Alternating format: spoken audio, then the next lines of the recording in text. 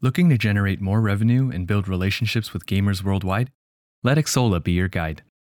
Xsolla, a global video game commerce company, has helped thousands of game developers and publishers of all sizes fund, market, launch, and monetize their games globally and across multiple platforms. To learn more, please visit xsolla.pro/AOIAAS. Secure your digital world in physical form with IM8bit. For over 15 years, IM8bit has been crafting premium expansions of the industry's best games, from pioneering community experiences for Epic's Fortnite World Cup to bringing over 100 award-winning soundtracks from breakout hits like Untitled Goose Game and Disco Elysium to vinyl, and bringing the Ori sequel to Switch. Their passion for artistry in gaming fuels them, whether they're interpreting beloved brands from a new point of view or extending the mythology of another game, perhaps one you're developing. What's the IM8bit difference? Their collectibles are premium, but for IM8bit, they're personal too. See for yourself at im8bit.com. Hey everyone, I'm Trent Custers, co-founder and studio director of League of Geeks, and this is the Game Maker's Notebook. Today I've had the pleasure of talking with Ben Gabbard and David Adams of Gunfire Games. Now, Gunfire Games are responsible for the critically acclaimed and commercial success this year, Remnant 2, and of course its predecessor, Remnant, the Dark Souls with guns, looter shooter with incredible procedural generation, which we talk about in this episode. But of course, we kick it off talking about how these two got into games. And funnily enough, they were childhood friends making and designing their own board games and pen and paper games that then in their 1920s actually made their own video game that they ended up getting published, got a kickstart there.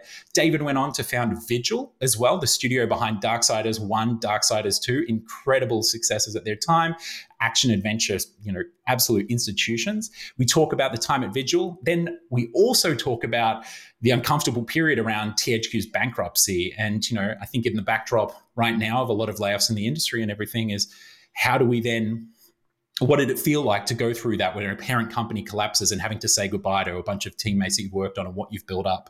We then talk about David's next studio and Ben coming together to make Gunfire Games and rising from the ashes there. We talk about how Facebook and Oculus gave them the kindling that started the studio with Chronos, their original game, and a game that they did work for hire before that as well.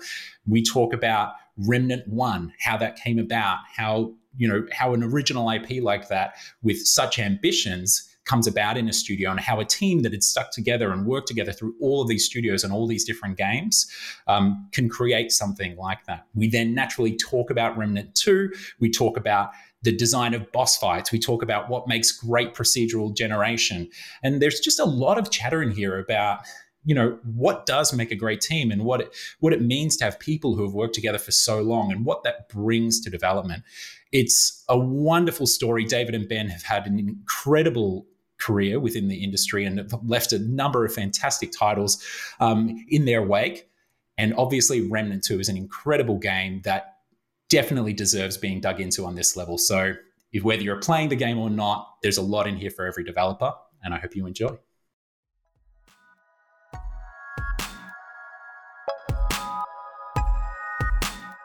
Welcome to the Game Maker's Notebook, a podcast featuring a series of in-depth one-on-one conversations between game makers providing a thoughtful, intimate perspective on the business and craft of interactive entertainment. The Game Maker's Notebook is presented by the Academy of Interactive Arts and Sciences, a member-driven organization dedicated to the recognition and advancement of interactive entertainment.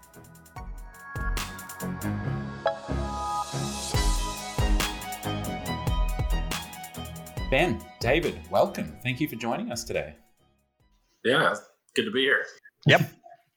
No doubt. I mean, I was logged on and all the Texas talk was happening with all the Mexican food chatter and everything. So I'm jealous that I missed a little bit of preamble, but we've got a phenomenal game to talk about here. But, you two have quite a storied history as well in video games itself. And obviously Remnant 2 being the second game in the series as well.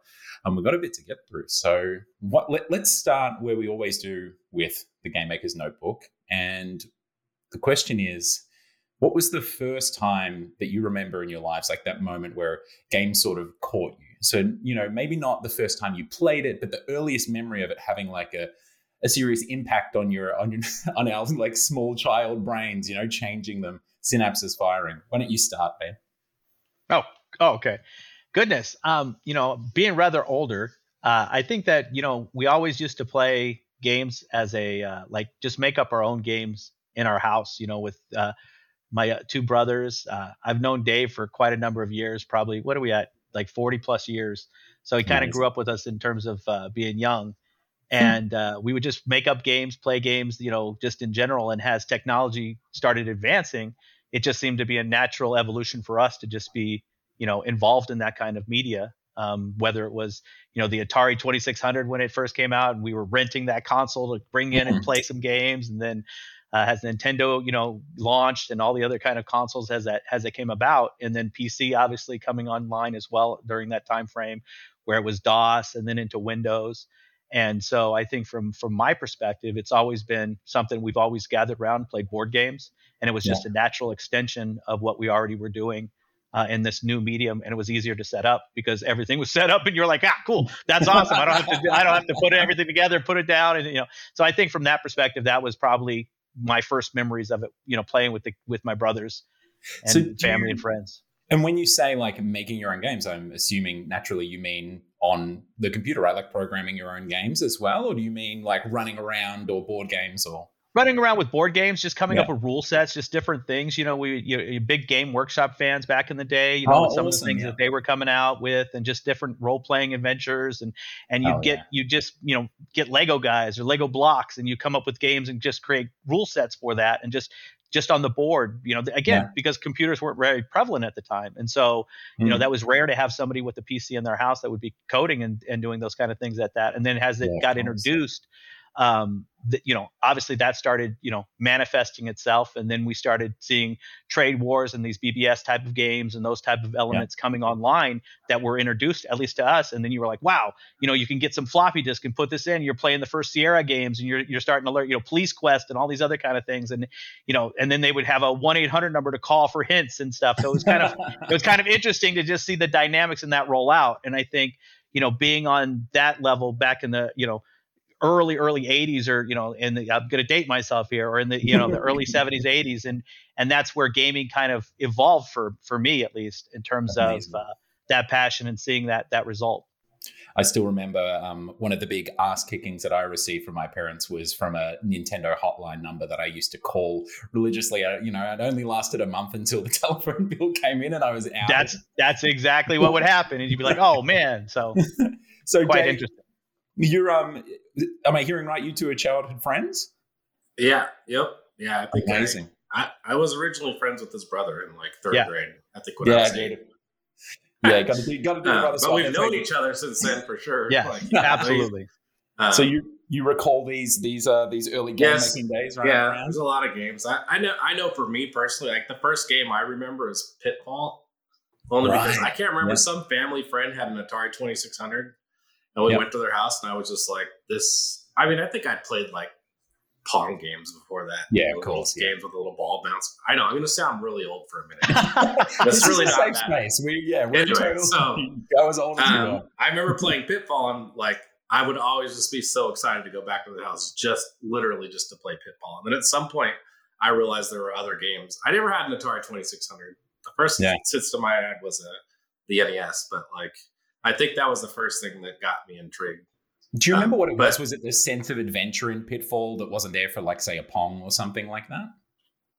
Yeah, I think so. I mean, I liked it. Like, I liked the theme of Pitfall. I liked what you were doing. Obviously, in that era, I was a huge fan of Indiana Jones and all that kind of stuff. So I think it just like ticked a lot of boxes for me. And then I think for me personally, like I was always interested in like making games. I remember playing Final Fantasy on the NES, and it came with this fold out with like all the sprites for all the characters. Oh wow. And I realized this is before I knew anything about computers. I'm like, oh, they're all just little dots. So I like at some point my dad got me an 8086 and I like made my own paint program just so I could make all the stupid Final Fantasy sprites, which is dumb because there probably were already paint programs. I don't know, but I didn't know I was a kid. So But I like this thing where you like hit an arrow key to go to a spot, and then you like hit a space bar and then you hit another key to bring up the color wheel to pick a color. And I like colored in all the stupid Final Fantasy sprites one by one out of that. But yeah, I've always been interested in like how things work. So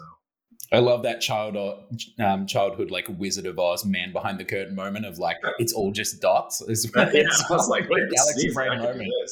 Well, I think you had arcades growing up, right? That you would go, and now all of a sudden that technology was being here in your house, and you're like, amazing. Oh my gosh, this is amazing, and I'm not paying quarters for it. It's like I can just consume it as we're going along. So I think that was one of the, just that accessibility really just stimulated a lot of neurons in your heads to say, hey, this is pretty cool. Yeah. So obviously we've got the board game making, like for fun times with your pals when you're kids. We've got the, making your own dots and, your own sprites and coloring in and stuff like that. When was the first time, was it high school? Was it college? Like that the two of you kind of figured out that, individually or whatever it may be, that this was something that you did want to do, that this could be a career for you, Dave? I don't know. I made like 3 text adventures. You were in some weird, I don't know if you remember, like there used to be these old 2D games that were kind of 3D, but like the view would kind of scroll by when you moved. Yes. Like whoosh, in blocks. Yes. I made one of those, which was like a total pain in the ass because it was all like 2D sprites. There wasn't actual 3D at all. It was just like 2D images that moved and simulated 3D. So I made like 15% of like 100 different games after I got that computer from my dad. Because I would just like, oh, that's cool. Oh, I'd play Ultima. I'd be like, oh, Fog of War. That's cool. Let me do Fog of War. So I'll make a little 2D overworld game with Fog of War. I'll do this or I'll do that. Amazing. And how old were you at this time, Dave? I'm trying to remember when I probably got it when I was like, maybe, I don't know. I can't remember. It was still too long. Whatever the age was, like maybe 11 or 12, 10 to 12, somewhere. Yeah, right. Okay. Yeah.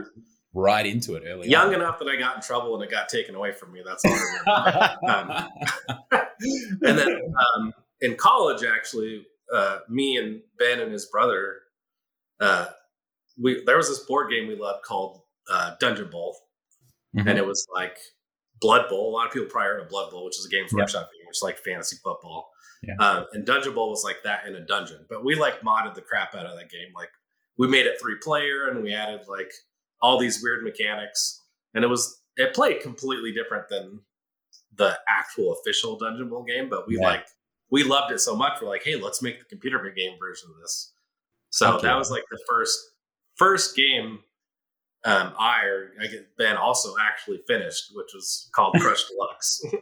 What was it called? Crush Deluxe? It was called Crush Deluxe. It even got published by Mega Media. I think we got like $50,000 for it. Yeah, it was amazing. Ways. Yeah. That's so great. And all right, Ben, fill me in. Like, were you guys studying computer engineering at college, or what were you actually doing at college whilst this was all happening? Again, I think at the time, since I was a little older, I was working.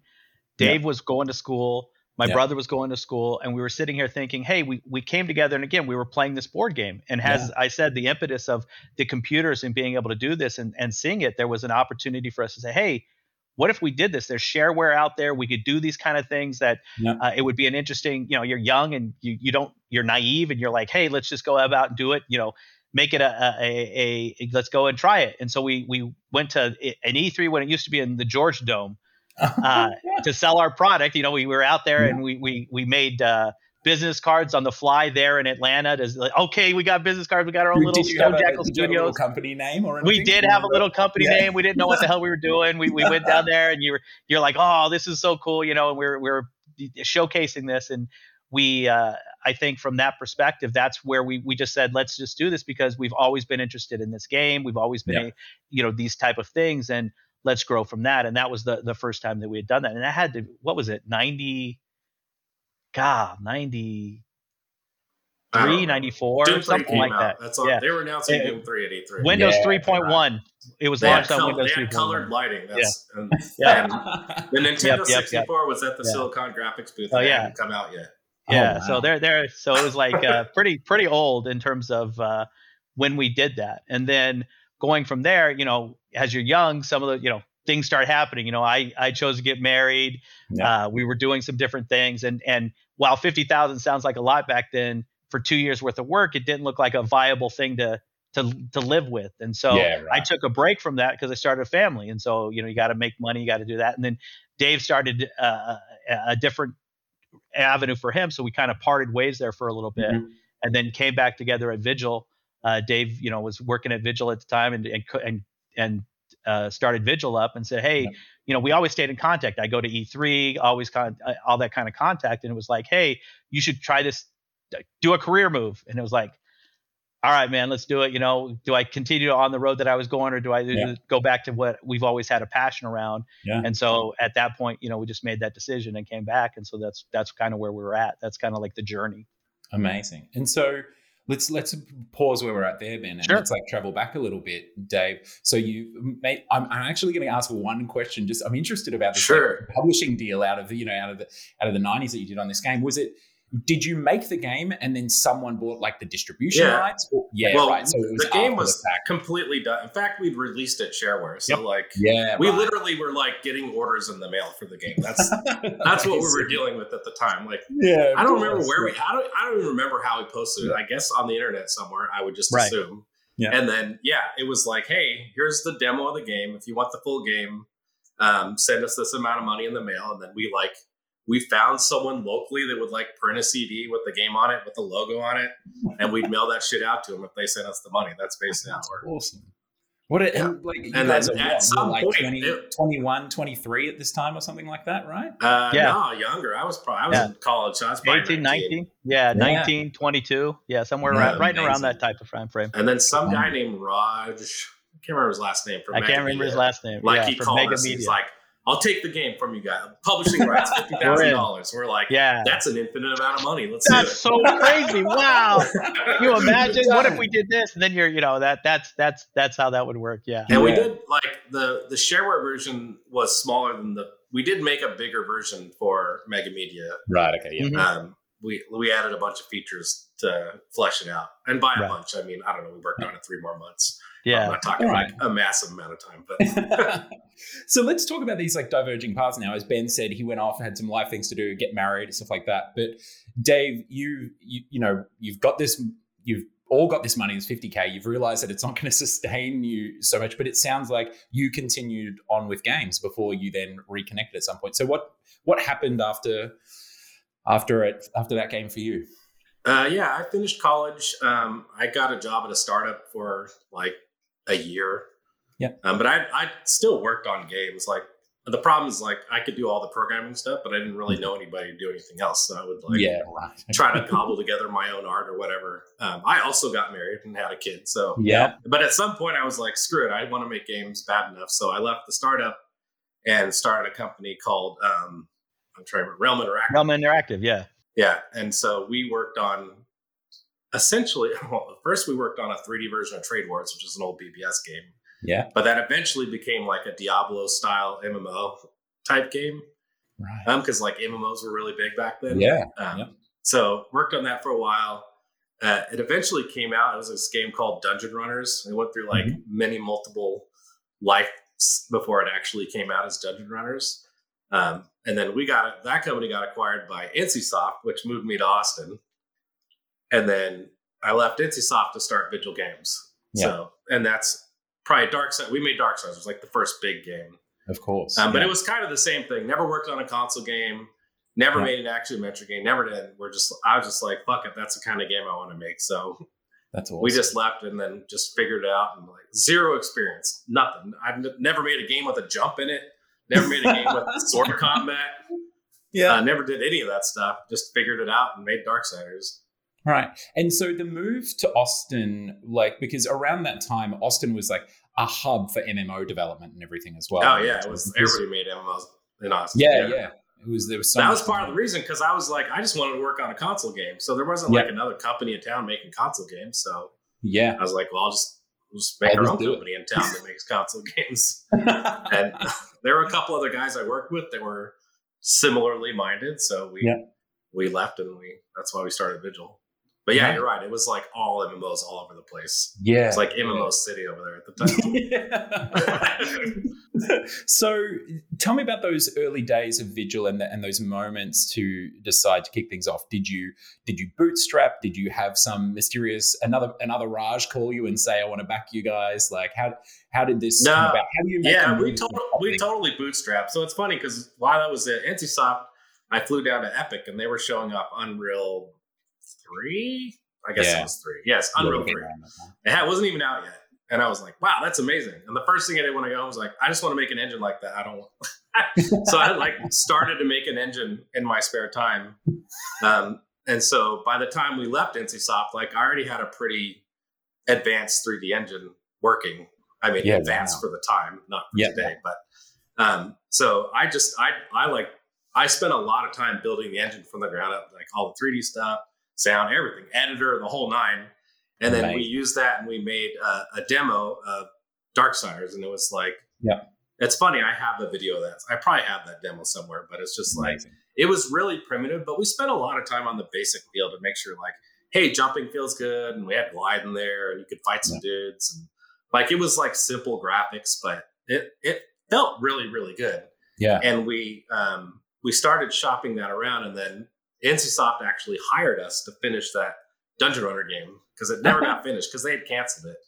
Right. So we did work for hire on that for a while where we were shopping Darksiders around. And how many folks were you at this point in time? You're 5, 10 or something like that? Yeah, I think we might have been 5 or 6 people when we were doing Dungeon Runner. Not a lot, maybe 5. And then it looked very likely for a while that we were going to do a Sly Cooper game on PSP.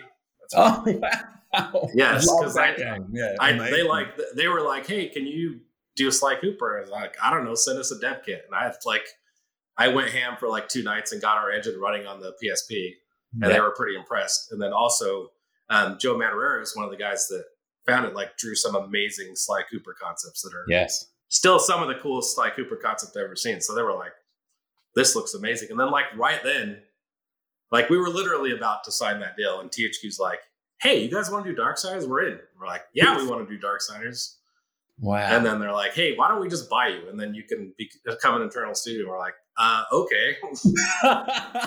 And so that's where we had already founded Vigil Games, but that's how Vigil Games became a subsidiary of THQ and ultimately went on to make Darksiders. Yeah. And Ben, were you on at this time, or did you come on? No, I came after Darksiders 1 was shipped for Darksiders 2. Okay. But interesting to see this, because again, we're still friends, went to E3 with these guys and all this other kind of stuff with the team. And it was very interesting to get to know them because from Realm Interactive, some of those fellas, went to Austin and formed the Vigil studio. And so it was really cool to see that growth and that maturity and actually starting to play with the big boys, because Darksiders is a pretty, a robust title. And as Dave was saying, the first time, it was a really cool to see, from the outside perspective. And so that's why it was always in the back of my mind, there's always that opportunity. And then it just kind of the stars aligned to kind of hey, come on out, let's do an interview. Let's come out and talk to these guys, see if we can partner up again. And so that's kind of how that worked.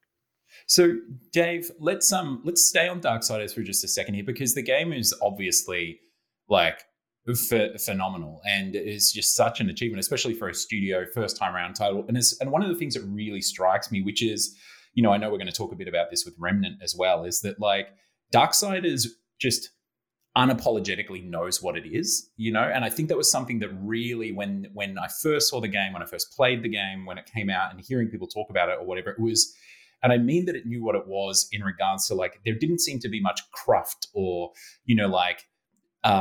anything that wasn't in its right place. It was a very tight and tidy game. How did from what you're telling me here, you just wanted to work on a console game, created an engine, and then Darksiders came out of you and your team's work there. But how did that concept come about, and how did you and your team, execute on something that, you would expect a studio that's worked in this genre, multiple times already to deliver?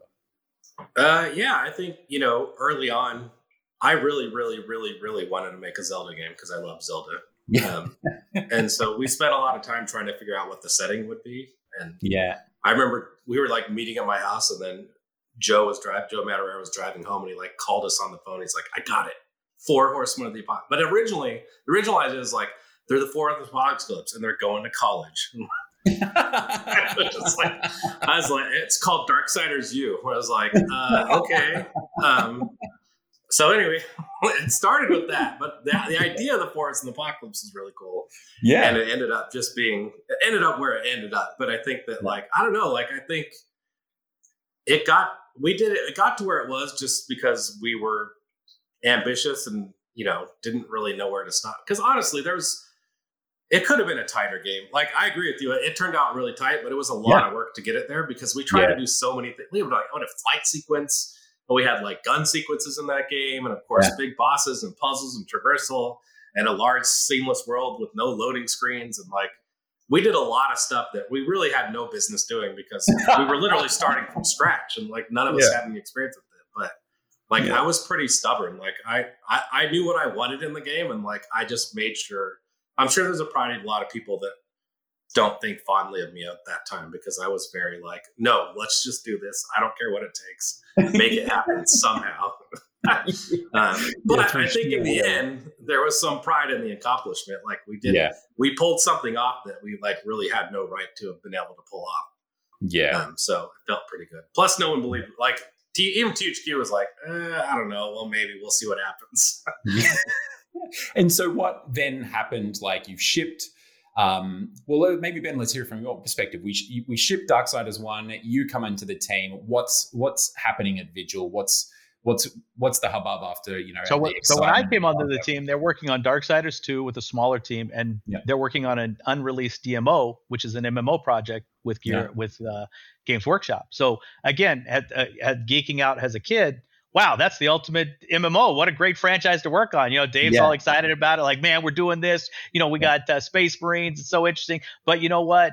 I started on the Darksiders side of things, which was cool, and coming on board and just learning the ropes and kind of the new version of how games are made. And so there was a steep learning curve on what was going on with that, where my background is, people management and logistics and all these other kind of things, and coming back and saying, okay, how do I apply these skill sets to the new way that things are done, and ramping up on the technical jargon and ramping up on how it all works versus, your day-to-day 9-to-5 kind of jobs of what I was doing before. And so I think from that perspective, there was this learning curve of just learning the people, learning the environment, picking Dave's brain on stuff, and then and making sure that there was this element of I understood what was going on, and then being able to help out and assist and craft that experience of, hey, we're working on this Darksiders, and you come into a studio that's got 200 plus people. That's a lot of people to work through and understand and what's going on from that perspective. And so from coming on to as a I think there was my initial title was a production, something in production. I can't remember. It was not an associate on your business side. Something in production. Something in production. I can't remember what it was, but it wasn't a junior guy. But because I had some experience. Hey, you're not going to come in here and run things, but you're going to come in here and just learn the kind of the ropes. And so that's what cutting my teeth and doing. The 2 years on Darksiders and watching that and shipping that title and understanding that, and then the tumultuousness after that fact and going through all the THQ kind of churn was quite eye-opening from a standard, because I just uprooted my family and brought them out here to Austin, and now here we go. Yeah, here we go with, there's a lot more these highs and lows through the industry where you have that, hey, we're at the peak of shipping games, and here you are now selling the company and bankruptcy and what's going on from that perspective. And so it was quite interesting, that road, and just seeing the dynamics of the team and getting to know those folks. And I still talk to a lot of those guys today, and we still work with a lot of those guys today from the original group. And so I think that has always been, a fond memory from those days at Vigil. Well, Ben, something interesting as well is the industry's been around long enough that there are studios like Gunfire where, they're run by folks, and there are folks who work there who've worked together across decades at multiple studios now and everything. And we can, you bring all of that experience, whether it be in your skill set or just in your, having closed out however many games and knowing where not to step and where not to tread, is there something that you remember when you came on board at that point in time and you're learning the ropes, watching your childhood friend and ex-colleague Dave and, all of his crew making games that you were really impressed by, that you think still is around today? at gunfire games? Like, was there anything that you noticed then that is still sort of like a core of gunfire games?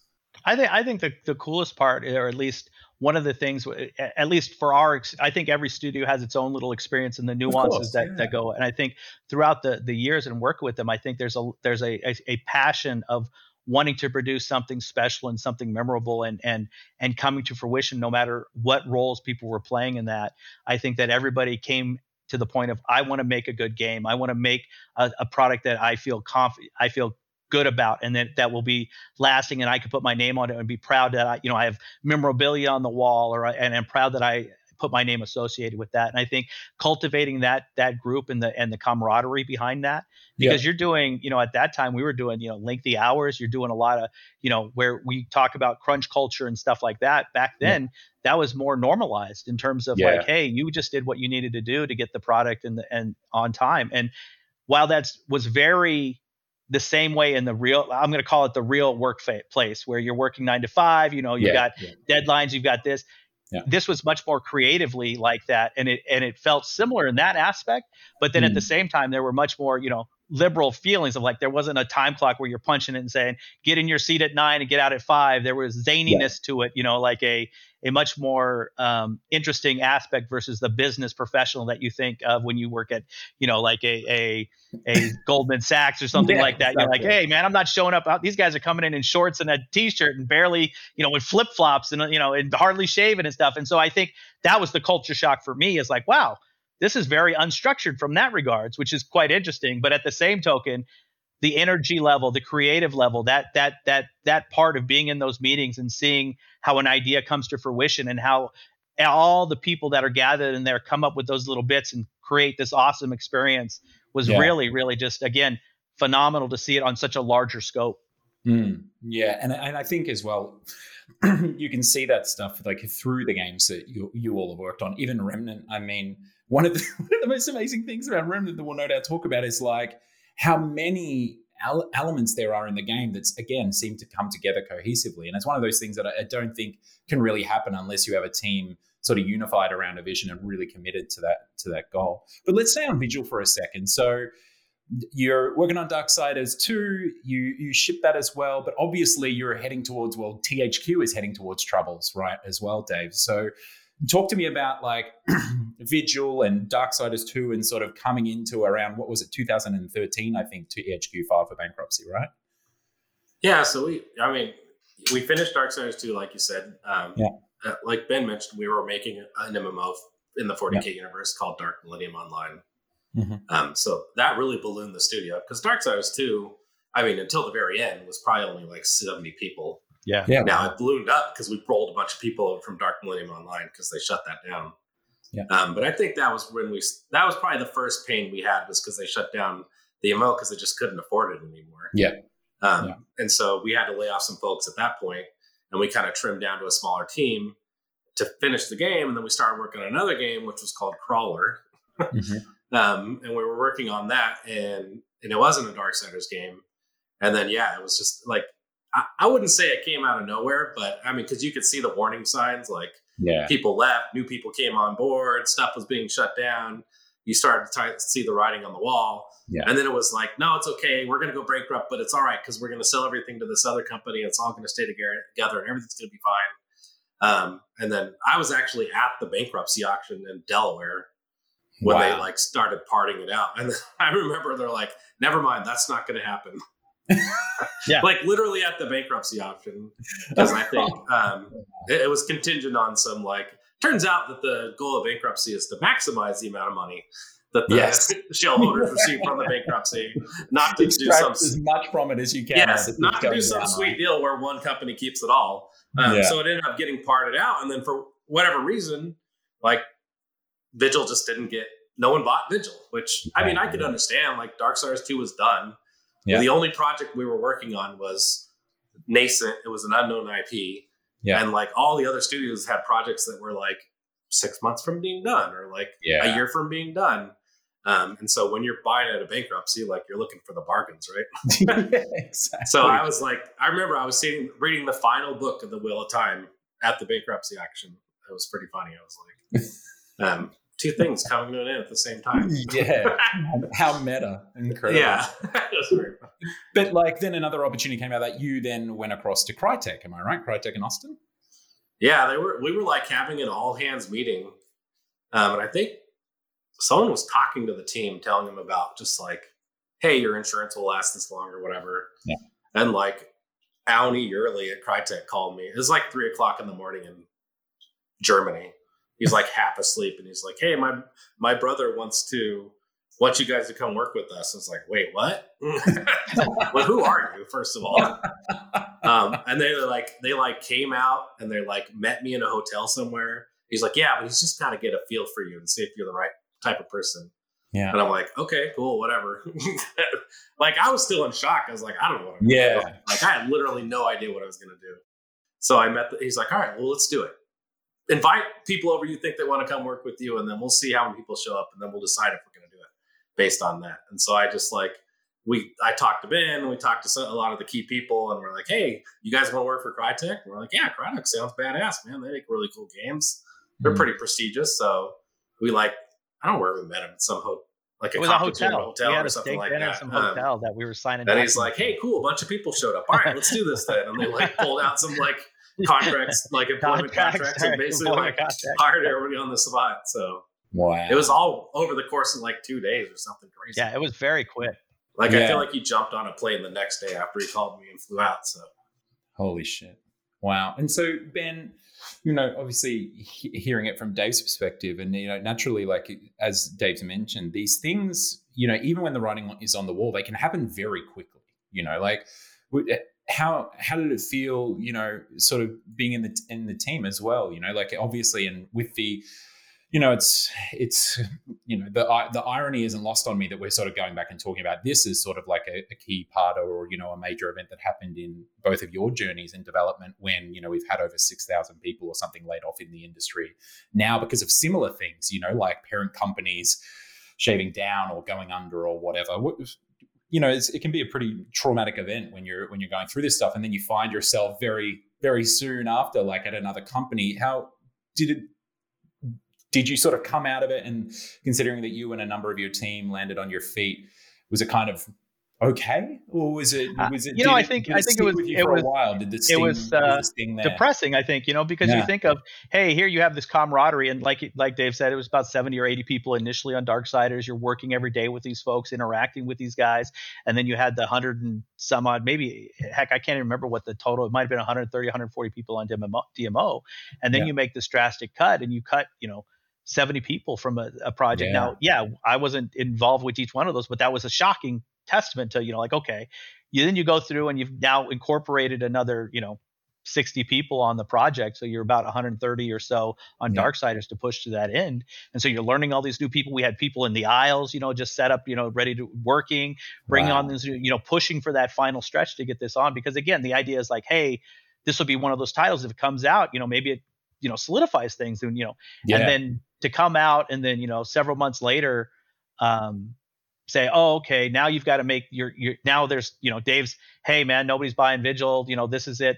And you're making these cuts as you're going along, and you're seeing, comrades, friends, people that you would spend an enormous amount of time with, either, hey, I'm going to go work at another company, which is great to hear, or, what, I don't know what I'm going to do, here I'm packing up my stuff and I'll talk to you later, and you might not ever get to talk to those guys again. And I think that to me was very, sad. It's just a sad experience when you go through it. And I think the one thing that stuck with that was I always wanted to try to avoid having to do that if we ever had to do our own thing. And so that in my head, the back of my head, I was always like, these are people's lives that are committing to you and coming at you with families and all these other things and those experiences. And they'd been out here, 6, 7, 8 years, hell, even a year, you're starting to get roots and you want to be there. And I think that to me was very just, it was just a sad, I don't know how else you would put it. And so from that perspective, seeing that and basically saying that was all out of our control.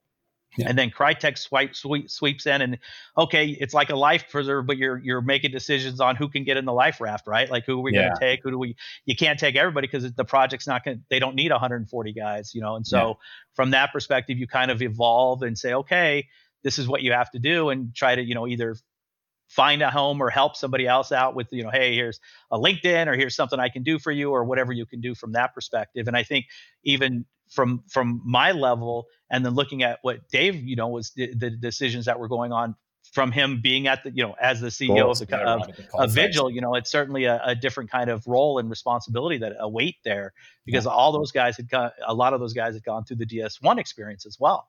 And to see and part ways with them was pretty difficult. So I think that, to me, is you see your friend over there going through this and saying, hey man, this sucks. Obviously, we had some, discussions on what that would look like in moving forward, going into Crytek, and then with the hope that, okay, we've got a name brand company that's with us.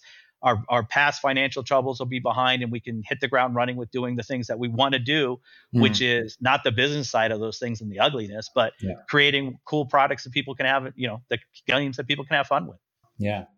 Well, Dave, really props to you as well on even securing that life raft, because it doesn't come along all the time, right? Like, so often people find themselves in icy waters, and you just fall under the surface. There isn't even a life raft to bring people into. But let's move forward now beyond this, because it wasn't long after, it was 2014, right, that you founded Gunfire Games. Am I correct?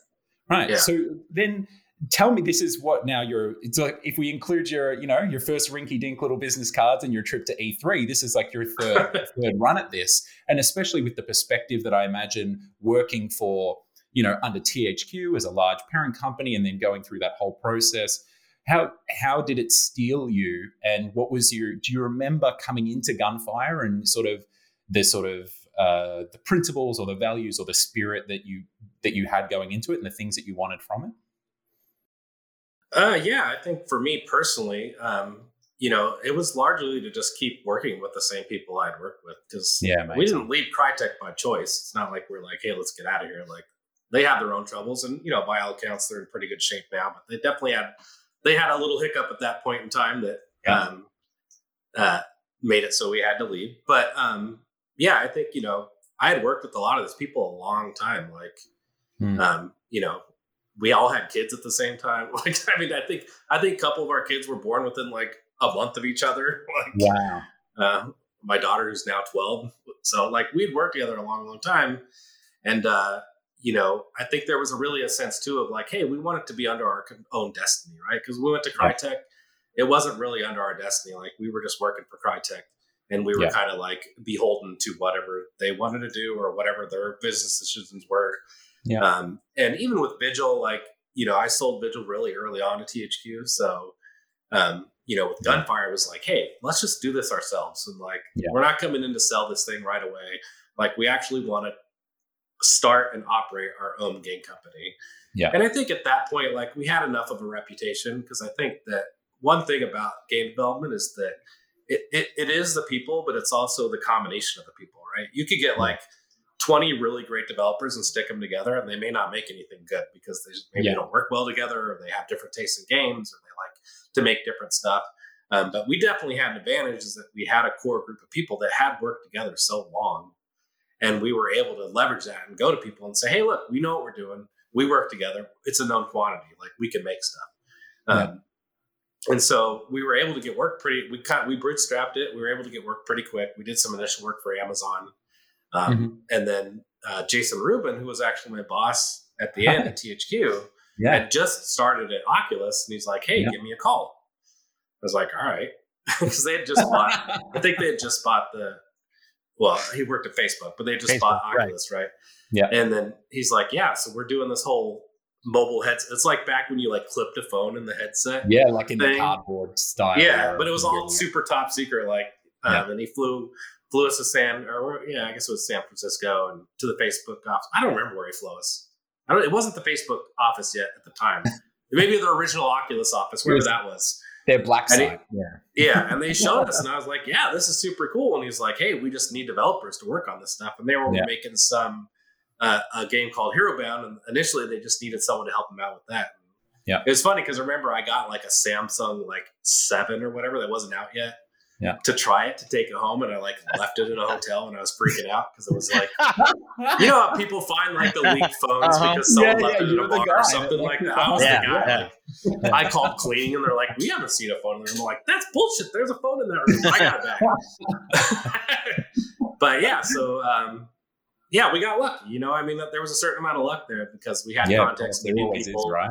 And he worked with us. You know, he was there at the end of Darksiders 2, and like he would call me like every night because he'd be fighting a boss in Darksiders 2. He's like, this boss is bullshit. It's way too hard. I was like, I just kept telling him, like, I don't know, man, maybe you just aren't good at these kinds of games anymore. And then there's a funny story about that because then we made Chronos, which is our first original IP on the web. And we had a similar thing where we were going to joke. We were going to make Ruben mode, which was like super easy mode because he had the same complaints about the bosses in Chronos. Hopefully he's listening to this. But anyway, he definitely could not play Remnant. Let me just throw that out there. But anyway. No Ruben mode in Remnant. But yeah, the Oculus friendship was really great for us. We did a lot of stuff with them. They were really great to work with, really nice. It was an amazing work with it. We enjoyed all our time with them. Absolutely, no complaints there. So hell yeah. We just wanted to stay together and keep working. But tell me a little bit about Chronos. It's your first original game as a studio. You know, that must have been exciting, and how the development of that generally go. Seamless, had fun, or I will say that was like my most purely proud moment of game because we made that thing in 11 months.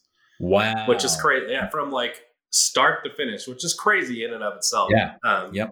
And we somehow we pulled it off. I don't know how we did it, but if you go back and look at that game with the perspective that, hey, they made this game in 11 months on hardware that hadn't even come out yet. I mean, it was a pretty impressive achievement. I'm super proud of how it turned out. And I think it was our first chance as a studio to make something. I love making original games. Like, I don't really like work for hire. I'll be honest with you. We've done it a few times on things, but it's really not. I'm always like, let's just do something cool and new that we want to do. Yeah. So I've spoken to a few people on the podcast now, you know, who've done obviously when we get together on the podcast, it's usually because you've had some like great hit, whether it's critically, commercially successful, usually a combination of all of those. But when I speak to some of these folks, they've done the previous work for hire thing was there. And the term that I've heard that I love is like escape velocity, essentially, right? It's like being able to like do enough to get yourself out of that like escape velocity. And so was it Jason and this VR opportunity that enabled you to do Chronos your own original thing, or was it like leveraging some sort of like gaining enough cash on the margins of your? Oh no, they definitely. I mean, they fully funded it. I mean, we did really good we did a really good job for them on Hero Bound. We ended up doing the sequel to Hero Bound 100% ourselves, and I think we go with gusto with anything we work on, even though Hero Bound wasn't our quote unquote IP. Like we put everything we could into it, made it as awesome as we could in the time frame. And so I think it was very easy for them to turn around and say, okay, well, now we're doing the standalone PC headset. You want to be one of the launch titles? We're like, yeah. All right, well, you got to make it 11 months. We're like, okay. There's some requirements to that, right? Like 11 months, you can't get people sick, all these other kind of things. So I think we showed it. Didn't we show it E3 like 3 months after we started, or 2 months or something crazy? Yeah. He's like, oh, you have a demo ready for E3? We're like, why not? Sign us up. And at the time, they were giving very favorable deals to developers in terms of like, hey, create your own IP. You guys can own it too. And so that just adds value. Yeah, that was huge. So that was huge for us. It's when, a platform needs content is always like the best time for developers, right? It's like the deals they come in thick and fast. It's wonderful. Well, they were especially developer friendly. I mean, being able to work on a project fully funded by a publisher and maintain IP rights is like pretty much unheard of. Yeah, I know. It's wild, isn't it? Well, congrats. That's the golden goose there. So but then there's obviously, in the interest of time, I'm going to skip over a few of these titles here, but you Dead and Buried, then you got From Other Suns and stuff. But then Darksiders 3 comes in as well. So talk me quickly through how that one came back around to you. Like, did you secretly make a bid in the bankruptcy? We did, actually. We did. We did on behalf of Crytek, but it was like pathetic and THQ Nordic. Well, at the time, I guess Nordic won the bid by a country mile, pretty much. Yeah, right. Well, that's funny because there's this guy Reinhard Police, and he worked at Nordic, and he had been contacting me since way back at Crytek, and he was always just like sniff around. Like it started out like, hey, you got any Darksiders assets because we bought the IP? You guys interested in work? And I was like, nah, I don't want to work on Darksiders. We're doing our own thing. And he is literally the most persistent human being on earth. Like I think he just wore me down. Like eventually it's like, all right, we'll do Darksiders 3. Right? It was just like, I mean, it's like his superpower. He's just like so persistent. You eventually just give in and say, fine, we'll do it. What do you want me to do? And that's literally how, I mean, I can't think of, that's literally how it happened, to be honest. Amazing. It's not like I didn't want to work on Darksiders, but I'm always just more interested in doing something new. And, so we did Darksiders 3. We did it really cheap. We did it for like $10 million or less than $10 million. Wow. Which is like, for that scale. which is insane considering Darksiders 2 was like $30 million. So that's the budget they had, but we made it work. Like we're like, all right, what Darksiders game can we make for $9 million or whatever it was? Amazing. And we did our best.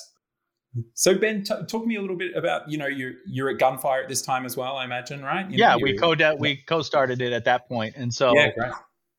I think, Dave hit the nail on the head. We did the Amazon stuff, then went into the Oculus Facebook universe and really, came out with Chronos, came out with Other Suns. A lot of people think we own the Hero Bound license, which we don't. That's Oculus's guys. That really kind of set us up for that next level. And then, to Dave's point, Reinhardt would always just be like, hey, we're at this event. Oh, here's Reinhardt. Hey, Reinhardt, we're going to go to lunch. All right, cool. He became like, pseudo part of the team, he's, contacting us and, and just staying in contact with that. And then obviously Darksiders and creating that's near and dear to Dave's heart. So, from that perspective, it wasn't a huge sale to say, hey, I'd love to jump back into that franchise and see what we can do. Now, I think the budget was probably the hardest thing to kind of swallow because you're used to doing something different from that perspective. So that's what, like, because I'm keen to get onto Remnant. So the only real question I'm going to ask around Darksiders before we then move on to Remnant and obviously all the amazing story, no doubt, that's going to come out of that is you got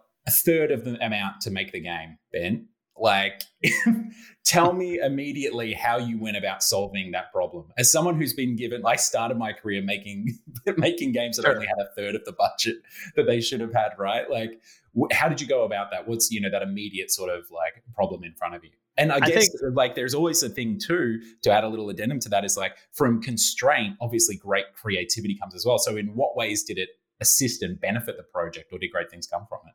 I think I'll go back to the Chronos just to show you, because in 11 months, Oculus said we need it for a launch title and we need to be able to do it here. And I think for us with the Darksiders 3 stuff is, hey, it's got to be here and this is where we want to be at. And I think we were able to navigate those waters and how our existing team was, the scope of the project, and really being a little bit of pragmatic and realistic on what we could do at the time.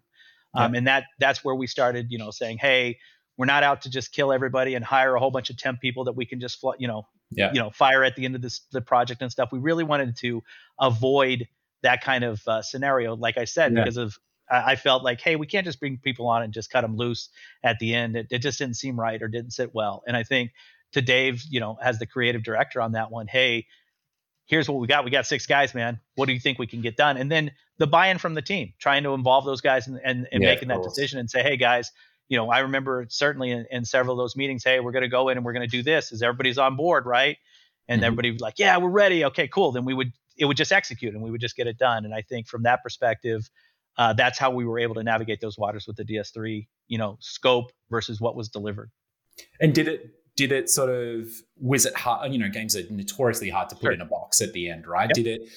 Was it hard to make it sort of work with that 10 mil, or did you? Yeah, right. Yeah. Like we wanted more time at the end of the day. We would have loved to have more time to be able to polish some things and change some things up at the end of the day. I think that was probably our biggest regret for that title, is that we just weren't given the opportunity to do that. Yeah. I think there's a delta between what you could do and what even you would expect as a consumer, right? Because we make it like having made Darksiders 2 for $30 million and then have to make the sequel for that for 1/3 of that. Like, you already know, like, this game isn't going to be like, just honestly, it's just not going to be as good as Darksiders 2. Yeah. So then but it doesn't help when it comes out and everybody's like, this game's not as good as Darksiders 2. You're like, it still hurts. It's literally impossible. Like, no. And then, you're selling it at full price, and it's like people compare it to like a game like God of War 2018. Where, I'm pretty sure like 2 other cutscenes cost more than our entire game the whole budget. To make. And it's just like, you got to be proud for what you did with what you're given, but at the same time, it was a hard experience, I think. Because I'm a bit of a perfectionist, so and I came from Darksiders 1 and 2, where I just like, we're gonna do this, hell or high water, I don't care. We're just gonna do it to like, well, I guess we can't do that. No, I guess we can't do that. Well, let's do this instead. And happen to be a lot more practical and like strategic about what you actually put into the game so you can get it done. Yeah. But again, I think that everybody worked hard on that title. It wasn't there was a lot of blood, sweat, and tears, and there's a lot of cool stuff that generated from that. And, there's a lot of, good things that came from Fury's development, the whole storyline, a lot of that. So I think from that perspective, even though, again, that's why we were hoping just to get some more time just to be able to polish some of those rougher edges on that particular title. Yeah, it's that compromise as well when you're coming to the end, and it's always we're about to close 2 of our games in the next 6 to 9 months. We've got 2 in development, and you're watching the team like go through that realization moment that feature isn't going to come in as complete as they had hoped, or that thing is going to get cut and everything. It's always it's video games, right? It's the putting it in the box part, but it's, there are some projects where it definitely hurts more than others, no doubt.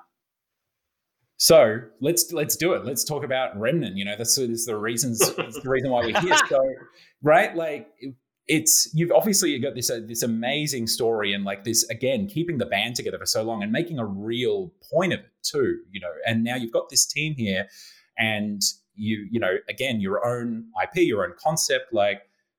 Tell me about how that came about, Dave. Did you have someone from Perfect World on the phone, or did you have enough kitty laying around to sort of kick off something on the side and pitch it around? How did it come to be, Remnant?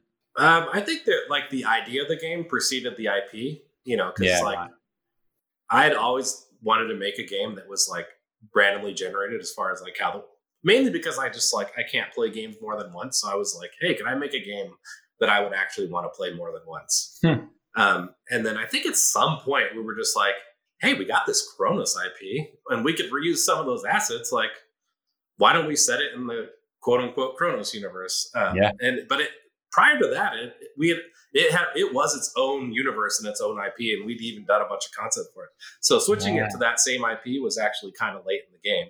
But I think the core of the game, like third person shooter, randomized worlds, it was a little bit more of a survival game at first, where you're like eating food and shit. So some of that stuff didn't make it into the final game, but the core DNA of like this cool, randomly and infinitely repeatable adventure game was there with all co-op. along. Because we like co-op. We wanted to make a multiplayer game. Yeah, and if you look at it, a game we worked on, From Other Suns, has a lot of the elements in Remnant. Like, so we were building towards this from the very beginning. Like, we had this idea that like, hey, every game we make is going to be some technical stepping stone to this final game. There were elements of Darksiders 3 like that we fleshed out as far as character movement and making bosses and stuff like that go into Remnant. There's stuff from Other Suns with the random map generation and stuff that went into Remnant. There's stuff from Kronos that, stuff that we did, initial groundwork stuff for the technology that went into it. It all fed back into the same game we wanted to make at the end of the day. So we had kind of been making it all. And in fact, I believe we were pretty far along, even during Darksiders 3. Like, we had a lot of stuff for Remnant done. It wasn't called Remnant at the time, but while we were working on Darksiders 3, and we were pitching it around to like a bunch of different publishers.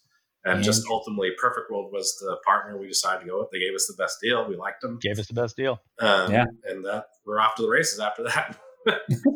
And so how long was development on Remnant 1? Had you, obviously you have a certain amount of time when you start this thing, you get a budget, you have a certain amount of money. How sort of elastic was that, or how did that compare to where you ended up shipping the game and how much time and stuff you had?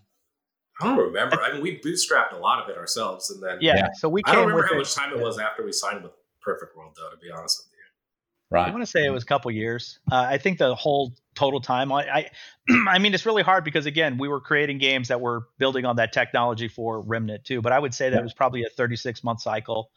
I can't remember where Perfect World came in on that because we had a lot of assets already ready. So that helped leverage the deal more in our favor in terms of a residual.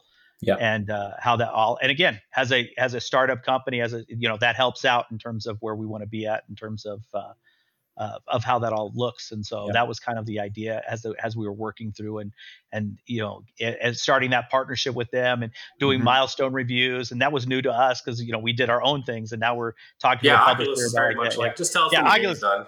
Game's done, dude. It looks great. So we're like, wow, we love this relationship. This is the best relationship ever with the publisher dev ever. And so we've sort of cultivated that same relationship with the Perfect World guys who are now the Gearbox guys. And so that was really favorable in terms of like that just meshing well and that trust, establishing pretty quickly. And then, so that, again, I think it was like probably a 36-month dev cycle. If I'm not mistaken. Excuse my ignorance here, but like when you say the Perfect World guys became the Gearbox guys, was that through a company? Are you talking specific people, or was there a no? Perfect World got acquired by Gearbox. Right. But so they became, it was owned by Embracer, who also owns THQ. Who owns yes. Okay, cool. It gets all complicated at the end of the day. All the moving people. Pure coincidence too. Yeah, right. Okay. It was very fun. It seemed like everybody we were working with at some point in time got acquired by Embracer. Yeah, just like okay. That's for sure. We had we worked with this company called Metric Minds, and the same they did a lot of our cutscenes, and so they got acquired by so it was just interesting to see that development and that now they're part of the Embracer group kind of element. Yeah. Now we were talking as well in regards to Darksiders 3 and some of your other games about putting something in a box and the things that the compromises that you have to make or the things that you have to let go. And one of the most incredible things about Remnant 2 and the reception to it, like if you watch obviously you guys have, right? But like the IGN review, like the video review of Remnant 2 is like, the reviewer is obsessed with your game. Like it's so incredible. And one of the things that they talk about is, and this is a constant across even your user reviews and everything, is how much Remnant 2 sort of builds upon and so successfully builds upon the concepts of Remnant 1. And even those areas in which Remnant 1 may have not have, come together or been fully formed or hit as much as it could have. For you internally, as you're closing out Remnant 1 and you're moving into Remnant 2, like what was it that you knew that you wanted to tackle? What were the parts you were like, that you had to compromise on that you knew you wanted to dive into for Remnant 2? I'll be honest with you. Like when we first started Remnant 2, we were just like, hey, let's just do more Remnant 1. And I think make it a quicker turn. A lot of the stuff we ended up, obviously, a lot of stuff we ended up adding were natural progressions of things we had already did. Like, we added the archetype system to just give players sort of because we always had debates on Remnant 1. It's like, oh, should you have a class? Should you not have a class? Like, what's a way of doing classes in a Remnant-friendly way? Yeah. And that became the archetype system. And then for the quest system, like, we just wanted bigger and more. Like, we wanted more interesting side quests. We wanted more side quests. We did a thing in Remnant 2 where we randomized the story biomes because, as much as we always claimed, hey, the game's different every time you play, that wasn't totally true in Remnant 1 because every time you went to Earth, you always rescued the root mother in the church and you always met the keeper at the tower that appeared in the middle of the city. So we're like, hey, what if even that was randomized? But beyond that, it was really just like, hey, let's take everything we did and just do it better. Cleaner, better polish, make it look better lighting, characters look better. So I think that was a big emphasis for Remnant 2. We always joked, it's like, oh, when it started, it was going to be like Remnant 1.5. But I think that didn't, and by that, we didn't mean, we'll just like crank out another game using the same stuff. No, you were just happy with what you had before, right? And it was more like, hey, let's not go crazy with the sequel. Because like Darksiders 2, we were just like, screw it, let's just do something completely different with Diablo-style loot and a different main character, blah, blah, blah, all these dumb decisions. Which, I don't know, maybe they weren't dumb. But with Remnant 2, we're like, all right, we're not going to do that. We're just going to take what we have and just like build up onto it and make it better. And I think that like, I always tell people, I feel like we pretty much got everything in the game we wanted to. Like, I don't think there was a lot of thing in Remnant 2 where we're like, oh man, I wish you could have got this done. I mean, there might have been a few things here and there, but like pretty much everything we set out to do, we did. Yeah. And then some, a little extra that we threw in at late moments that stressed Ben out. Like, Yeah, we should do injectables. We'll do 9 injectables and never buy them. Yeah. But anyway. So Ben, let's you're the development director on Remnant 2. Mm-hmm. Let's talk about the development of Remnant 2 versus Remnant 1 off the back of what Dave's saying. You said you had 36 months. You're obviously it was a new IP at the start with Remnant 1, and then obviously you pulled in the Chronos world and everything. But like these building off the tech that you had over those years, but it is still like the first game in a series, right? But now you're on the lucrative first sequel that all of the big studios and publishers are looking to get at. Tell me how the development differed. It sounds like it was more just bigger, better, more, but were there things that came along that posed challenges, or was it this beautiful moment where you're like, we've got the game, let's just add to it, let's just keep going, like Dave says? I think I think there's always a it's interesting. Development is always interesting. You can't schedule creativity, and so you've got to it's not like I can sit there, oh Dave, be creative now, let's go. But there were many lunch conversations, different things that just, as we started talking about the initial, like, hey, we're ready to do Remnant 2. What does that look like? Hey, Remnant 1.5, we've got some of these assets. Let's make it a little bigger. We can do this. We can upgrade this to this. And I think people just started, this is the organic nature of how the project's kind of, the scope and the project starts working. And the favorable aspect of working with Perfect World / Gearbox now in terms of our relationship with them. And I think when we first started talking about it, and, when Dave came up with the idea of, hey, what if we did, instead of one main story arc like we did before, what if we did it like, more siloed off, where each biome could have its own story and kind of wrap it up, but we still have this main arc. And I'm like, all right, cool, man, let's throw some numbers together. Let's talk to the guys. Let's see if we get some buy-in in terms of, do we think we got the staff for this? What does it look like?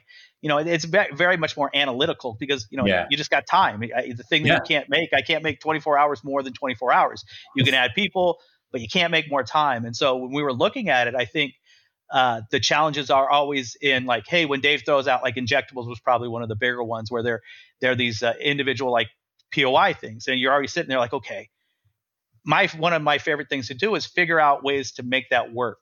Like, it's a great idea. I'm all on. Let's figure out, how do we make that work? What do we need to do? Do we need extra guys? Do we need a little bit more time? How can we structure it to where we can actually, can we use something to where we can just modify it a little bit and get some savings there? And so I think from that perspective, that was the sort of the juggling along the directive. And then throughout every title, there's major, flare ups and, oh my goodness, this isn't working. And then this is working, this isn't working, or the cutscenes aren't coming in on time, or, we have to re-record some VO because this is, and I think learning in those processes, and again, the team really is, I always feel like, throughout our history, at least, we've always punched above our weight in terms of what we deliver. And how many people work on a title for us, individually. And so where Remnant 2 was one of our bigger titles, it still is, for what we deliver and the budget we have and the people always overshoot what we're always shooting for. And I think that's a testament to the strength of the team. And so I think from that perspective, everybody got excited about, hey, this is looking cool. This is looking fun. I want to be a part of that, and I'm going to push it a little bit more in terms of what we can give and what we can get out of the engine.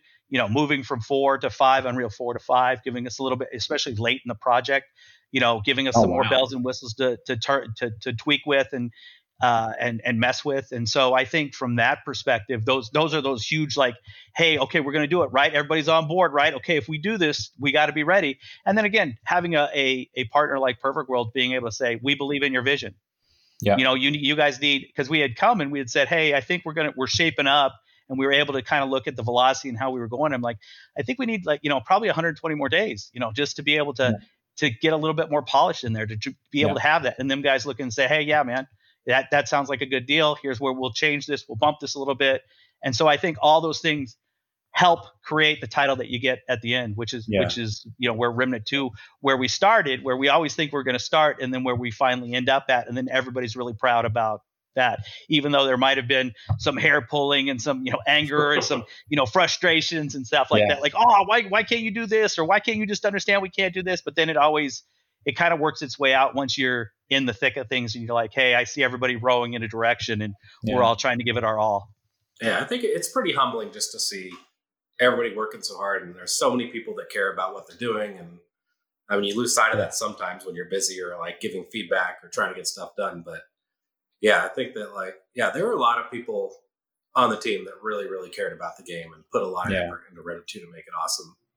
I don't think there's anything in video games, like in my time making games, like it's the moments that I always am having the most fun and that I like always am like the most buzzed about working in games is never like those pie in the sky creative like blank canvas moments or anything like that. It's like when you're in it with the team and everyone around you is just like singularly focused and like working like a well-oiled machine. And like you say, Dave, you can just see, like visibly see how much people care about the project and how much they're putting into it.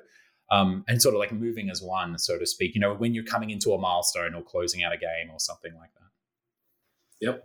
Yeah. No, I have to concur. I think that for our team, seeing those kind of those rewards and bringing, somebody who was younger and giving them more opportunities than they would necessarily get in a larger studio and seeing that blossom and them take on those responsibilities and just knock them out of the park is just a rewarding experience. And I think that with Remnant 2, we were able to, shoot for this again. We started here, and I believe that we're pretty realistic with what we can do, but I think that we always have that, hey, there's probably 20% more in the gas tank we could probably floor and do it without having to kill everybody. Because again, we're older. We've learned a lot of things. The culture of gaming in general is becoming more mature. So, things that you were doing, 10, 15 years back, you don't necessarily need to do anymore, or you can figure that out. And then you hit COVID, which we didn't even talk about. And so when you're all of a sudden restricted from work from home, and now we're shipping a game, we're trying to work from home. And a lot of that changed up how we thought about, hey, what can we do when we're working from home? How do we change that communication now that we're not all in the studio? How does that organic creativity still happen? Because I'm not next to you and we're not referencing the latest thing that happened or playing the latest video game and talking about it and saying, hey man, did you see this? Oh man, I read this or I saw this. What do we think about that or that? And so being able to still have those kind of connect points was very challenging for us. And I'm sure for a lot of studios. And I think that, from that perspective, overcoming that and understanding that, hey, it's a different mindset for us because we're still fully remote. We don't require anybody to come to the office unless they want to, or certain roles that have to, like IT can't work on a server if they're not there, stuff like that, or QA if they're working on a console or something. But I think overall in general, that was another, hey, let's just keep rolling weird dice, through that last, couple years of stuff that's happening. Okay, cool. We're going through these, tumultuous times here in the United States. And then you get a crazy pandemic that nobody's ever been a part of. And you just sit here and you go, okay, how do we still try to launch something and something that can happen with all these other stressors that are going on in people's lives and still try to say, hey, I need you to focus and work when, you're having this mental fatigue of everything that's just like coming on you. So I think from that perspective, again, the team was able to respond to that and be able to cultivate that. And it's, the results are right there when you're playing the game. You can see that a lot of people cared about what they were doing there. Because am I right in saying you would have been basically shipping Remnant 1 right in the height of the pandemic around about that time? Were you closing it out? We closed out. No, that was before the pandemic. Yeah, that was 2019. Yeah. Yes. Yeah. Right. Yeah. So 2021, 22. It really made Remnant 2. Yeah. Because Remnant 2 was a little bit more. It was about 42 months worth of development time. Yeah. How many folks around that point in time, Remnant 2 mid development? How many folks on the team are we talking on the game? Right around probably 70. Yeah. Okay. 70, 75. Yeah, it just we had a title in development, about 50 people. We were in pre-production when it hit in Australia, and in Melbourne we had the lockdowns, and it just bodied us. It's amazing how much like at the start there, development slows down, and like you say, this unprecedented thing. We're making video games. There are other industries that, and government organizations that are dealing with much more, but still, like you say, figuring out those connect points. Dave, how did it feel for you? So much of your studio and your history and what sounds like is the core fabric of what makes your games. And, Gunfire Games 2 is you and your pals, and these folks that you've worked with for decades. And now all of a sudden you're working from home. How much of that, how did it feel sort of watching that culture transform? And what did you feel that you had to do in order to protect that or retain that sort of synergy that Ben's talking about? And what just was there already? And I I would say one of the less desirable aspects of it is that I don't feel like I know especially the newer people near as well. Yeah, as I used to. Right? I mean, there was a time where like I pretty well knew everybody in the office to an extent. Yeah. Yeah. And now we'll have team meetings. And I'll be like, "Who's that?" And it's not because we have a ton of. I mean, we're bigger too, which is part of it. But also just because you literally don't see them, or they live in a different state. Like you don't have those in between moments now as well. With remote work, exactly. Right? It's like you interact with the people that you are in meetings. It's very transactional now, as opposed to walking past someone at the the coffee machine or something. So that's definitely something that's lost. I think that the advantage of the people that I have worked with for so long is that it did make it a lot easier to work from home because we just know each other so well, of course. Yep. I don't really, I mean, I miss hanging out with them and I miss the camaraderie, but I would say that we're able to work pretty well together still because we know all each other. They probably know all my quirks and all that. Like they probably know what I'm going to say before I say it. So I don't think there's, it definitely helps in that respect. And I think a lot of the leadership in the studio are all people that have worked together a long time. And I think that was able to carry us through quite a bit. I can't imagine a team that wasn't familiar with each other having to go through the pandemic situation. That would have been a nightmare. But like you said, it was a big shock. Like at first it was crazy. Wild, people were dealing with kids at home and all kinds of crazy stuff they had to take care of and try to work at the same time. But we pulled it off. We got it done somehow.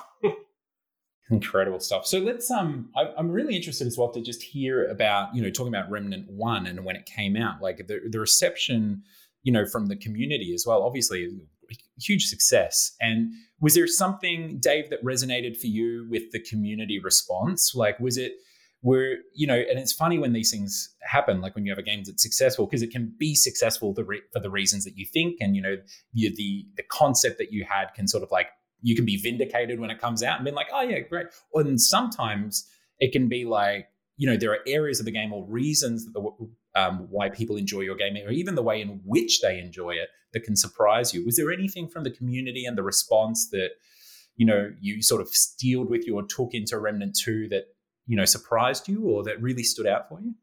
I think that surprised me. That's a good one. That's a good question. I don't know. I feel like a lot of the stuff we saw as important in the game were things that really picked up. I mean, for me personally, like in game development, like the core mechanics are really, really, really important. Like if it's a shooter game, you gotta be able to shoot and it feels good. Right. And I think, so it was obviously vindicating to have people say, oh man, like, even in the reviews, like the guns feel really good in this game. Because like, if the guns don't feel good in that game's garbage because it's a shooting game. And I think that like, the randomization of the world was a huge risk because honestly, in Remnant 2, it's even a bigger risk when you think about it. Because at the end of the day, we made twice as big of a game and then someone's going to play through on the first playthrough, or maybe even bigger than twice as big of a game. And we've hired people and I've been like, we made quests that people may literally not even roll in their world. And they're like, that's madness. Like, who would even do that? And so there was some doubt as, hey, would that be appreciated? I didn't think people would think badly of it. But my worry was like, are they even going to care? Like we did all this effort and they're going to play it once and be like, that was a fun game, move on.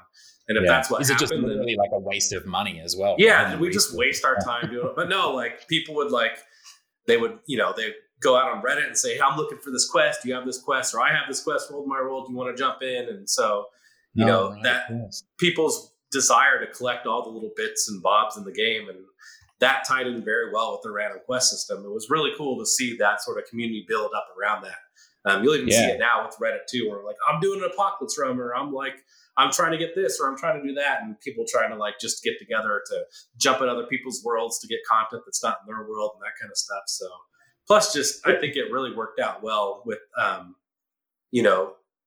especially in an age of streaming, right? Because you can watch the game and you'd be watching it on two different streams, and like, especially with Remnant 2, like two completely different things could be happening. Like, that guy's in a sci-fi world and that guy's in a fantasy world. So I think it felt cool to see that, like, hey, maybe this wasn't wasted. Like people actually do seem to appreciate this and enjoy this aspect of the game. So you raise a great point that honestly, it hadn't clicked with me. I haven't played Remnant multiplayer. I played it single player, and it for a co-op game as well. Like it's so solid single player as well, and all the time that I got out of it there too. But it's like the interesting thing that hadn't clicked for me, what you just said, is like that collectible aspect that is, because if it was just a purely single player game, then what you're saying, Dave, may have come to fruition, where it is like, it is just a waste that those folks, what they have to restart a whole new campaign or whatever to get that quest. But the fact that you can collect these quests or jump in and experience other people's worlds or what they've rolled through co-op is beautiful. Was that a happy accident, or was that something that you intended from the start? I think that the sense that, well, it's funny because me and Ben were playing, was it Dark Souls 2? There was Bloodborne. It was Bloodborne, right? Bloodborne, yeah. And, even Bloodborne, which is a game that's completely static, everything's exactly the same. Yeah. There's stuff in that game that might happen to me and that might not happen to you, right? Yeah. And I remember we were like talking to each other on the phone and playing. And he's like, dude, some guy just like put me in a sack and took me to a castle. I'm like, wait, what are you talking about? And there's this dude that just like kicks you and you think you die and he like puts you in a sack. And I think we were working on Remnant at the time. I can't remember, but I think that idea that like, hey, you could be playing with friends or talking with friends and they could be experiencing something completely different to you. Yeah. Was cool. And I think that it definitely was part of the reason why we did it, right? So that you could be playing the game like, I'm fighting some weird giant guy with spikes in his back. Like, I don't know, I got a wizard that shoots arrows down on me. And even though you're at the same spot in the game, I think was an important, and also how that would tie into, well, I guess water cooler moments don't even happen anymore because no one's stuck. But we talked about like just coming to work and, bullshitting about the game because that was relevant in Remnant 1 because we still came to work, and like having completely different experiences and how that. So that's kind of how we thought about it in our mentality. Yeah. But I think I guess I never pictured the online aspect of like people going on message boards saying, hey, I have this quest, you want to come in and jump? I guess that was a bit of a happy action. Like, oh yeah, cool. I guess people would do that. I thought more in terms of friends because I always played multiplayer with friends, right? Like with Ben or somebody else, but seeing communities kind of revolve around that where people are like taking through each other through areas, or we had a really big secret in Remnant 2 and people were like, hey, I'll take you through the steps to get to the secret. Join my game. That's awesome. That's really cool to see that higher level community aspect of it. Yeah, it's incredible. And like, you mentioned, obviously Remnant has, it's like Dark Souls with guns was obviously the thing that a lot of people said at the start. So there's a lot of comparables there for the Souls-like games, or the Souls games, I should say. But that emergent gameplay that you see from the Souls games, obviously was all over Elden Ring, with like, let me solo her and things like that, right? But then it's really amazing to see that stuff come through in Remnant as well. One thing that I'm really keen to ask you here, Dave, as well, for the developers on the listening to the podcast too, is obviously procedural generation has been like something that you've been interested in for a long time, and something that it's in Remnant 2. It's just an astounding achievement. It's one of like, and it feels like the holy grail of this is I'm being very hyperbolic and I'm giving you a lot of credit here, but like it feels like the holy grail of procedural generation in a sense, in that you could play the game and some people may not, obviously they would know if they go back through and everything, but like it feels authored, like it's so successfully done, and the different biomes that can, when you look at them, they could be completely different games as well, a sci-fi game, fantasy game. With the point that you're at now, having done this procedural generation through Remnant 1, Remnant 2, and previous titles, like, what do you feel is like the key to successfully doing procedural generation in a game? I know it's a big question, but like when you think about it from a real high level, what do you think it is that makes Remnant 2 such a success with its procedural generation? That I think that like for our game specifically, I mean, I kind of, it's funny, people say procedural, but procedural generation in my head's like No Man's Sky, right? Like it's truly procedural. Yeah. I always imagine Remnant as like, here's a bunch of cool game ideas and someone like a deck of cards, and someone shuffled the deck of cards and laid a hand out, and that's what you got. And because everything in Remnant is handcrafted, right? Like every boss is handcrafted, every point of interest is handcrafted, every NPC is handcrafted. It actually isn't. It's like a bunch of individually non-procedural elements randomly combined together. Yeah. And I think for us, that's more interesting to me. Like I like procedural games, but they can tend to be very generic and repetitive because you get a lot of random variation, but nothing very interesting. Like you really need that handcrafted human touch to make something interesting.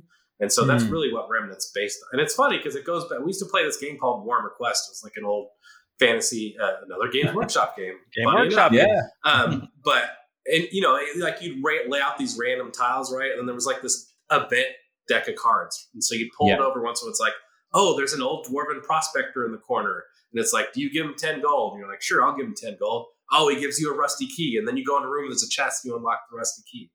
And when we were like 13, we're like, this is amazing. This is like, it's different every time, and not really. I mean, you're going to get a certain number of events in the deck, but I think Remnant really, for me personally, in my head is it's from playing Warhammer Quest back in the day and going like, I want a game like that on the computer where there's a bunch of cool random things that can happen to me, and it changes and randomizes what happens in what order. So I don't know if that answers your question. No, I guess the shorter answer is it's not really like truly procedural. It really is like a shuffling of a bunch of cool handcrafted content. Yeah, and I mentioned this, this concept of like the holy grail of procedural generation. I guess it depends, if we're talking from an engineering perspective, like, yeah, you're right, it's fully procedural. But if we're talking from a player's perspective, that like, that handcrafted elements like well shuffled in a deck and then presented to you in a seamless fashion where it doesn't feel like, the man is still behind the curtain, it's like, it doesn't feel like it's being revealed to you. It feels like Remnant does that really well. Ben, tell me about the challenges of the procedural generation. Tell me about the things that didn't come together, or the big, and especially like I know you mentioned injectables or things like that, like Remnant 1 and Remnant 2. What did it take to make the success happen, on the ground floor?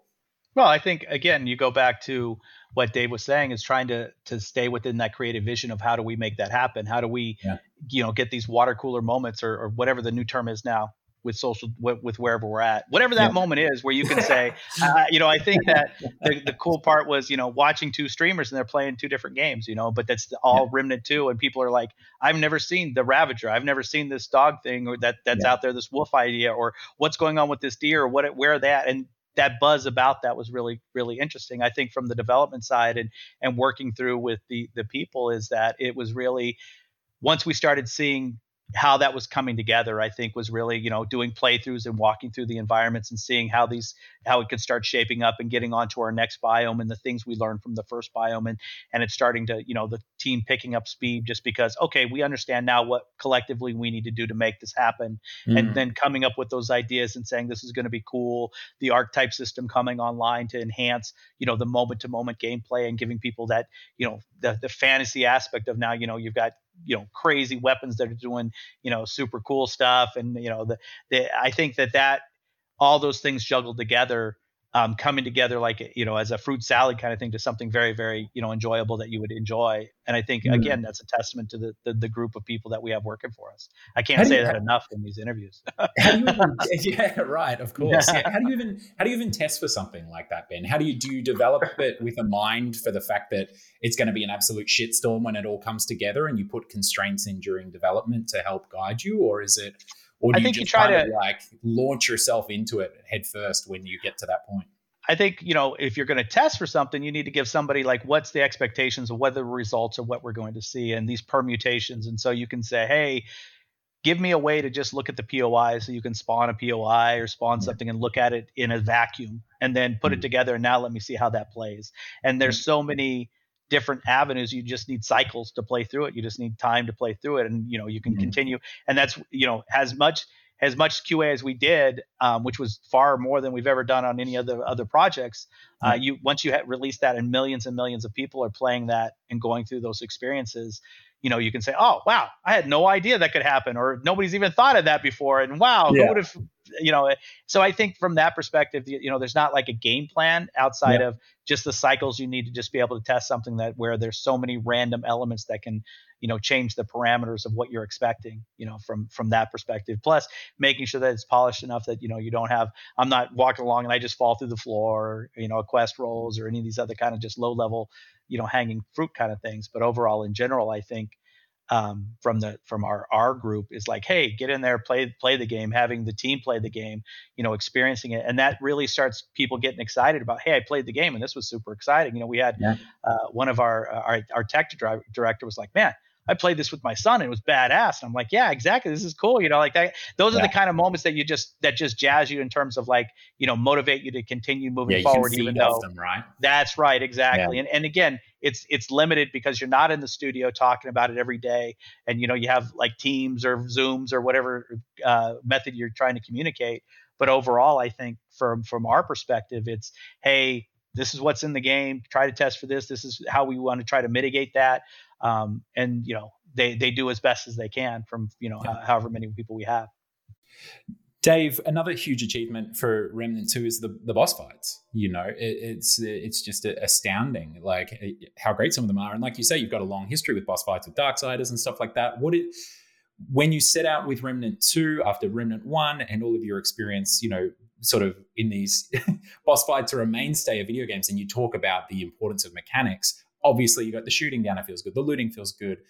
What was it in Remnant 2 that you really focused on to bring those boss fights home and to have them, obviously have the reception that they've had? I think one thing that's really important for me is that a boss fight's memorable. Like that, there's some element of it that's interesting or unique enough that you could remember about it when you walk away. Now, do you do that 100% of the time? No. Sometimes a boss fight's not always going to leave a lasting impression, but I think if you do that more often than not, then you're in pretty good shape. I will say, like, Remnant 2 is like the first game I've ever worked on where I actually didn't really do any boss. I used to implement like a lot. I think I did a lot of the bosses in Darksiders or Remnant 1. Right. I did almost all of them in Darksiders 1. Quite a few in Darksiders 2. Almost all of them in Darksiders 3. So, like, I've done a lot of bosses in my career, which is good because I'm probably running out of ideas, to be honest. You really get a new group of people. Has a limited number of bosses, so I think that I think I worked on one boss partially in Darksiders Remnant 2, but we had a lot of really good guys that stepped up to the plate and brought a bunch of cool, new, fresh ideas, which I think is really useful. Fresh, new ideas are extremely valuable in game development, and I think that you always have the advantage with the sequel where it's like, it's really hard when you have an original IP to explain to people what the game's about, right? Because and it's funny, you'll get right up to you'd be like shipping the game and half the team's like, I don't even know what this game's about because everyone's working on their own little silo. Yeah, but you don't have that problem with the sequel, right? So people come in and they played Remnant 1 and they're like, I want to do a cool boss fight that does this, or I like this from Remnant 1, I didn't want to do something like that. And so that synergy really builds upon itself. And then you inject a bunch of new blood in there with some cool new ideas. And I think, overall, I think I was really proud of just the variety of the boss fights in Remnant 2. Like, I'll put variety in our boss fights up against any game any day. Like, we got some crazy ass shit, like big flying dragon butterfly guys and like weird interstellar beings. I think it's good because, like there's Dave a giant says, cube that smashes fresh new ideas. Dave comes up with like maybe like to the cube point. Hey man, what if we fought a rolling dice boss? And I'm like, fuck it, okay, let's think about how that is. And then you take a guy who say, hey man, what do you think? And you start the collaboration, and that's the cool part to see, right? Because you have this new talent level coming up with fresh ideas that we would have never thought of implementing ever in 1,000 years. And you're like, fuck, that's pretty fucking cool, man. A lot of people like it. So I think that you have to stay fresh. You have to be accepting to these new ideas and say, hey, this is cool. And a lot of people are going to like this. And it's different than what my comfort zone is, and being able to come out of your comfort zone, especially from a creative standpoint, and saying, hey, that I can recognize the cool elements of that. And let's tamper that down a little bit. Let's change that up a little bit. But it's fine tuning. It's not the larger scope of making that happen to where you can say, hey, and we can grow as a studio from that perspective.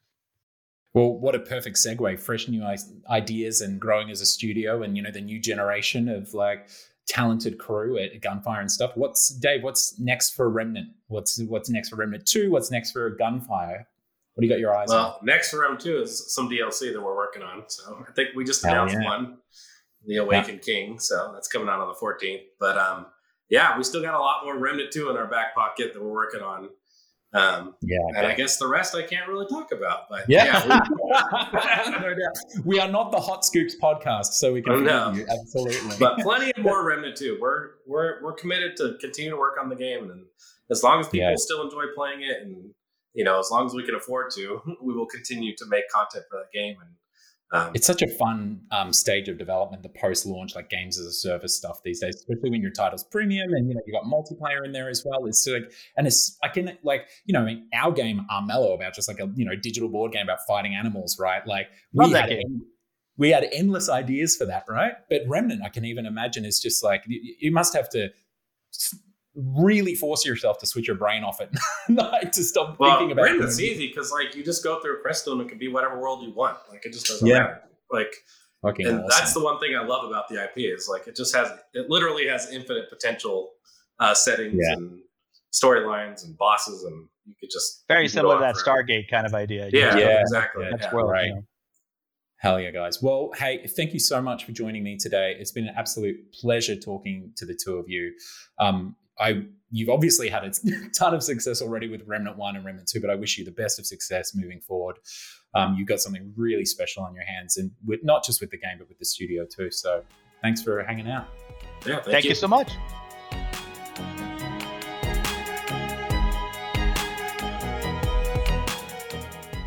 Thank you for joining us for the Game Maker's Notebook. For more information on the Academy of Interactive Arts and Sciences, our podcasts, and our other initiatives, please visit www.interactive.org.